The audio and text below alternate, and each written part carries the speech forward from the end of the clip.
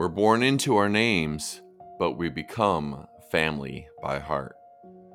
I'm Dustin Gruss, public speaker and family transition coach.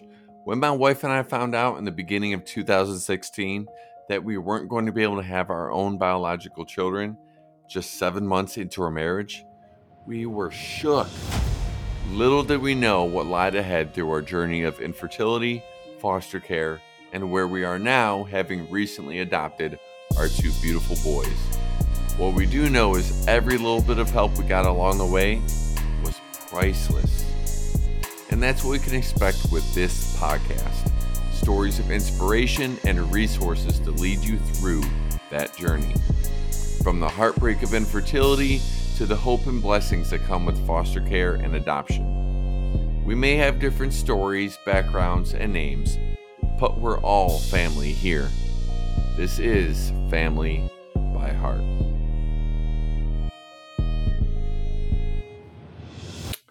What's going on, family? Welcome to another episode of Family by Heart. I'm your host, Dustin Gruss. It's so great to have you here for another episode, another new episode. And we're going to be hitting a nice string of new episodes. This is another solo one. I have some guests lined up for the next few, and I'm very excited about them. But pretty much some things that went on this weekend that kind of got me thinking about what this episode is going to be about. And really, this podcast is about all the many ways and types of families you can have.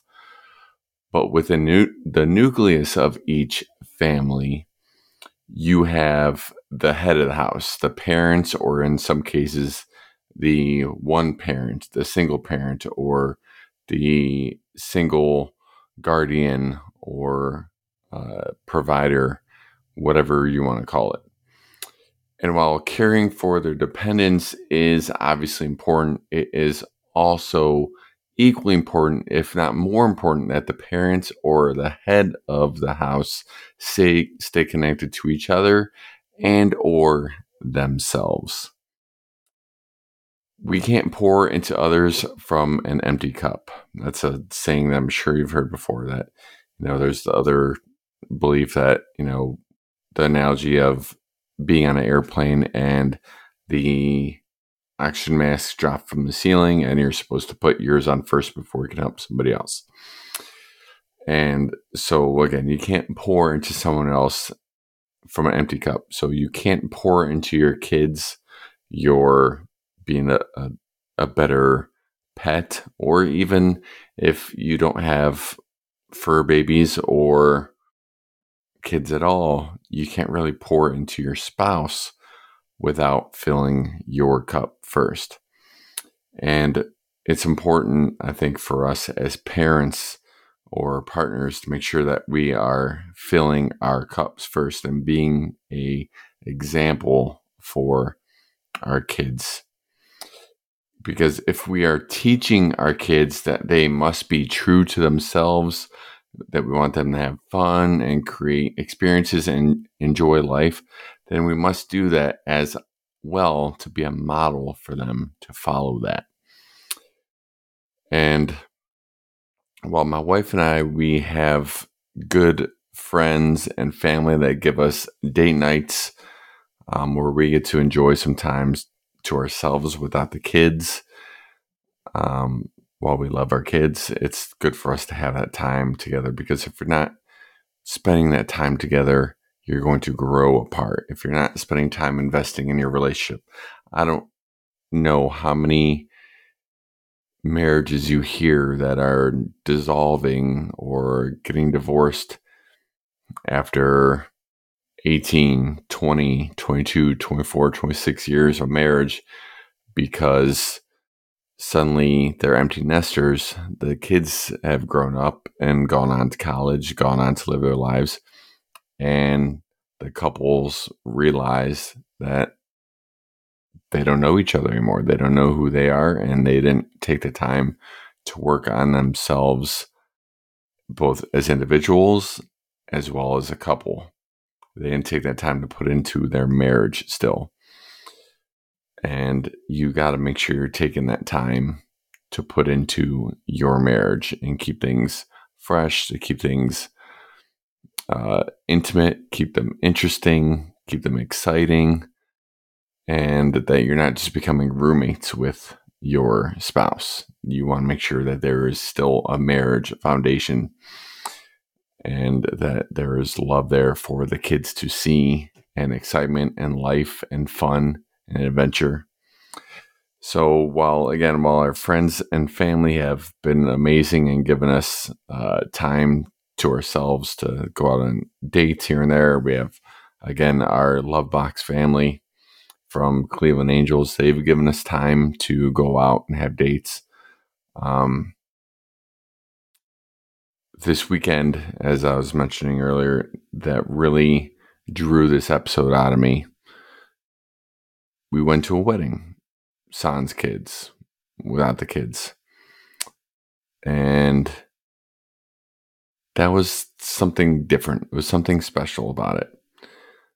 And it was the first wedding we've gone to since second wedding we've gone to since before COVID, since really we've had the kids, started doing the foster and adoption thing. Well, let me clarify. We were fostering our first placement when I was able to go to one of my best friend's wedding down in Southern Ohio. But my wife stayed home with the kids. I was best man, so I obviously went and fulfilled my duties there and gave a speech and all that. But my wife stayed home with the kids, and it was tough being away from her for that. And then last year we went to another wedding, first one since COVID, and that one though we took the kids. And our oldest, he was the ring bearer, and it was adorable and fun. But we had the kids there, so instead of getting to just enjoy all the things that there were with the wedding, we had to constantly keep our eye out for the kids. We had people willing to help and play with kids because you had a toddler and an infant pretty much at that stage. Anyone's happy to hold an infant, especially when he was happy as our youngest is. But you're still kind of keeping an eye out, like, wait, who is that holding my kid? Who, why do I not know that person that's holding my child? And where is the person that I know that handed it to that person? Like, okay, are they doing things they're not supposed to? Where did they go? So going to a wedding this weekend without the kids was a chance for us to just relax, take a deep breath, and then there was something more too. It was a chance for us to dress up, which we really haven't done, minus, me having a speaking gig here and there. And occasion here or there for her, but it was like for a wedding, you were really like you're dressing to the nines. Even though it was an outdoor wedding, it was 90 degrees. I still got fully suited up, and my wife found a beautiful dress to wear, and we both just looked awesome. She looked amazing, and I did not hesitate to tell her, and I'm telling her again now. She's listening to this, babe, you looked incredible. And then as we're sitting there watching the ceremony, one of my favorite things to do is watch the groom when he first sees his bride coming down the aisle and see the emotion come over him, because I know I was told I was an ugly crier. When I saw Leanne coming down the aisle, I was just weeping uncontrollably, and it was, I guess, not my finest looking moment, but you know what? It's all for love. So, but seeing them there, then hearing their story, told in different ways, hearing some of the speeches, and just the blessings of the marriage and the prayers over the marriage and all that, like you just feel yourself back there with your wife, with your spouse, with your partner, to the day that you got together, that you officially got married.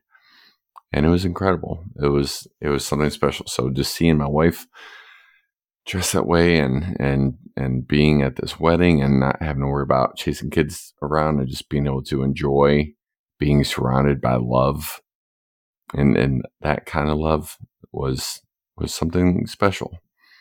So being in that environment made me think about, okay, like we need to stay connected in our marriage, because while I do not feel in any way that my wife and I have just become roommates, when you have kids, especially little kids in your house, you sometimes lose focus on your marriage. And again, we've had amazing people giving us time to have date nights and everything, but even then, you are on those date nights, you are still thinking about, okay, well, we'll go have dinner, but let's go run this errand without them. Let's go pick this up because we don't have to worry about taking the kids around. Let's get the kids something, like, how soon till we have to go get the kids? It's still a lot of kids being in part of that, at least in your side view, or at least the back of your mind, like, the kids are still part of the priority. So being able to just be there with my wife and be connected and just have a good time, be surrounded by love, it was something special. So I wanted to focus on an episode on how to help make sure you stay connected with your partner, with your spouse. And again, we've been doing things. We trade date nights with some close friends of ours where they're the godparents of our kids and we're the godparents of their kids. And so we've been trading date nights where we'll watch each other's kids while the other couple goes out. And we've unknowingly been kind of doing the same things where either one of us will come up with questions to ask our spouse, the questions that we might not know, and to kind of just learn more about each other, even after several years of marriage. Or I know like they are taking turns planning the date and not really telling each other what it is till they're like getting ready for it. So that's been pretty cool. So it's just making sure that we are staying connected. And after being at this wedding, and feeling sparks differently than I have in a while, like I know it's things that I want to make sure I'm connecting with my wife in more intentional ways than I have before. And so I wanted to share with you, especially the couples, the power couples that are leading the house, leading their family by heart, making sure that they are the heart of the family, that they are staying connected. And so here are some ways for you to stay connected to your partner. First of all, we're going to go over physical touch. Make it a point to kiss, hug, or snuggle your spouse every day. Could be in the morning, could be in the evening as you're getting ready for bed, could be as you head out the door for work, or one of you heads out the door for work. Kiss each other, hug each other, hold on to each other a little bit longer than you normally would. And just have that physical touch, keep that physical connection alive. And there's something to be said about that connection with someone when you are physically contacted with them. It just creates a bond, a chemistry with them. So make sure you have that physical touch with them in that sense. Hold hands as you go for a walk. Even if you have the kids go on a walk as a family and still hold hands. And, if the kids see you holding hands and they want to hold hands, have them on the outside. Sure, you can put them in the middle and swing them a few times, but make sure that you are holding hands and connect that way as well. Dance with your partner. Have impromptu dance parties in the kitchen as you're getting dinner ready, or even as you're getting ready for bed, or maybe the kids have gone to bed. When's the last time that you danced to your song? You had a song that you guys chose for your wedding, or you have a song that you've shared with each other, or maybe there's a new song now that makes you think of your partner. Dance with them to it. Make it a new memory. Have that closeness together, and dance to a song. And because, most songs are at least 3 minutes long. That's 3 minutes of connection with your spouse where you're just in each other's arms and listening to powerful words and lyrics, or just beautiful music that does something to your soul. And another way of physical touch, sex. Need I say more? All right, let's move on to how to mentally connect with your spouse or reconnect with them. Read the same books, watch the same shows or movies, and discuss. It could be books on marriage. It could be books on current events. It could be a biography, autobiography. Pick shows of common interest. Pick something they haven't seen before. My wife and I have watched Friends over and over and over, How I Met Your Mother over and over and over. She has her shows she watches over and over. But try something new. And even if you don't get to, you're probably not gonna read the book to one another, although you could. But you're gonna read the book on your own time. However, with shows and movies, even if you can't watch it together, if you have to watch it separate times for whatever reason with your schedule, still pick something that you both would watch so you can discuss it later, whether it's 5-10 minutes before bed, whatever it may be. But find something of common interest that you can learn more mentally about the way your partner thinks. So books, shows, movies, make sure you're connecting with them through that form. Pray or meditate together. This is going to help you get on the same wavelength. If you pray together or take turns praying over one another, you will hear and learn more about the way your partner thinks, things that might be on their mind that they didn't really express beforehand, or things that they want for you or are hopeful for you, or things that they just pick up on that you don't realize they pick up on because they're praying over you. And if you don't like praying out loud, still just taking that time together, just in silence, it's still going to help get you connected on the same wavelength. So pray together, meditate together, just time together to get you on the same wavelength and just kind of finding that calm. My wife and I do the Lord's Prayer together every morning, and it's just a nice start to our morning, knowing that it's okay. We're getting ourselves into a wavelength, to a kind of the same space before we head off into our own days, and knowing that we're not only connecting with each other, but we're connecting with the Lord. So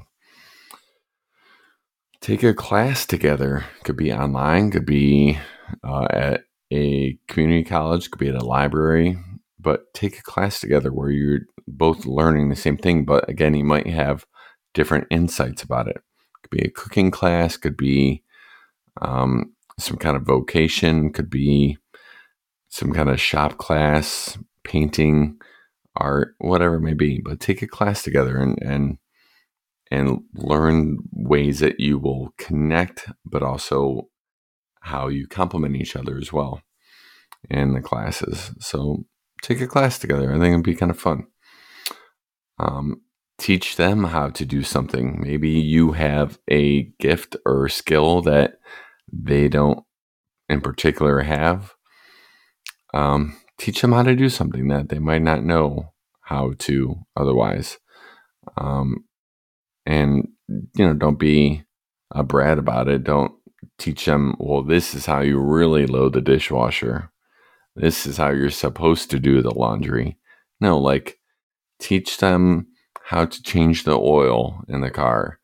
Teach them how to make, a birdhouse. Teach them how to make something out of wood. Just teach them how to bake a cake, whatever it may be. Like, teach one another a skill and just connect that way. Another way to mentally connect, sex. Moving on. Emotionally connecting with your partner. Give a sincere compliment and communicate how much your partner means to you. Do this often and intentionally. Because it's awesome to do it in the morning, set them off in a positive mood. Or another fun thing to do is send them the compliment and how much you're looking forward to seeing them before they leave to come home. Tell them how much you're excited to see them come home. And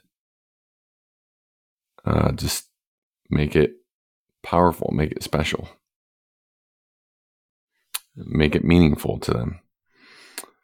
You can also surprise them with something.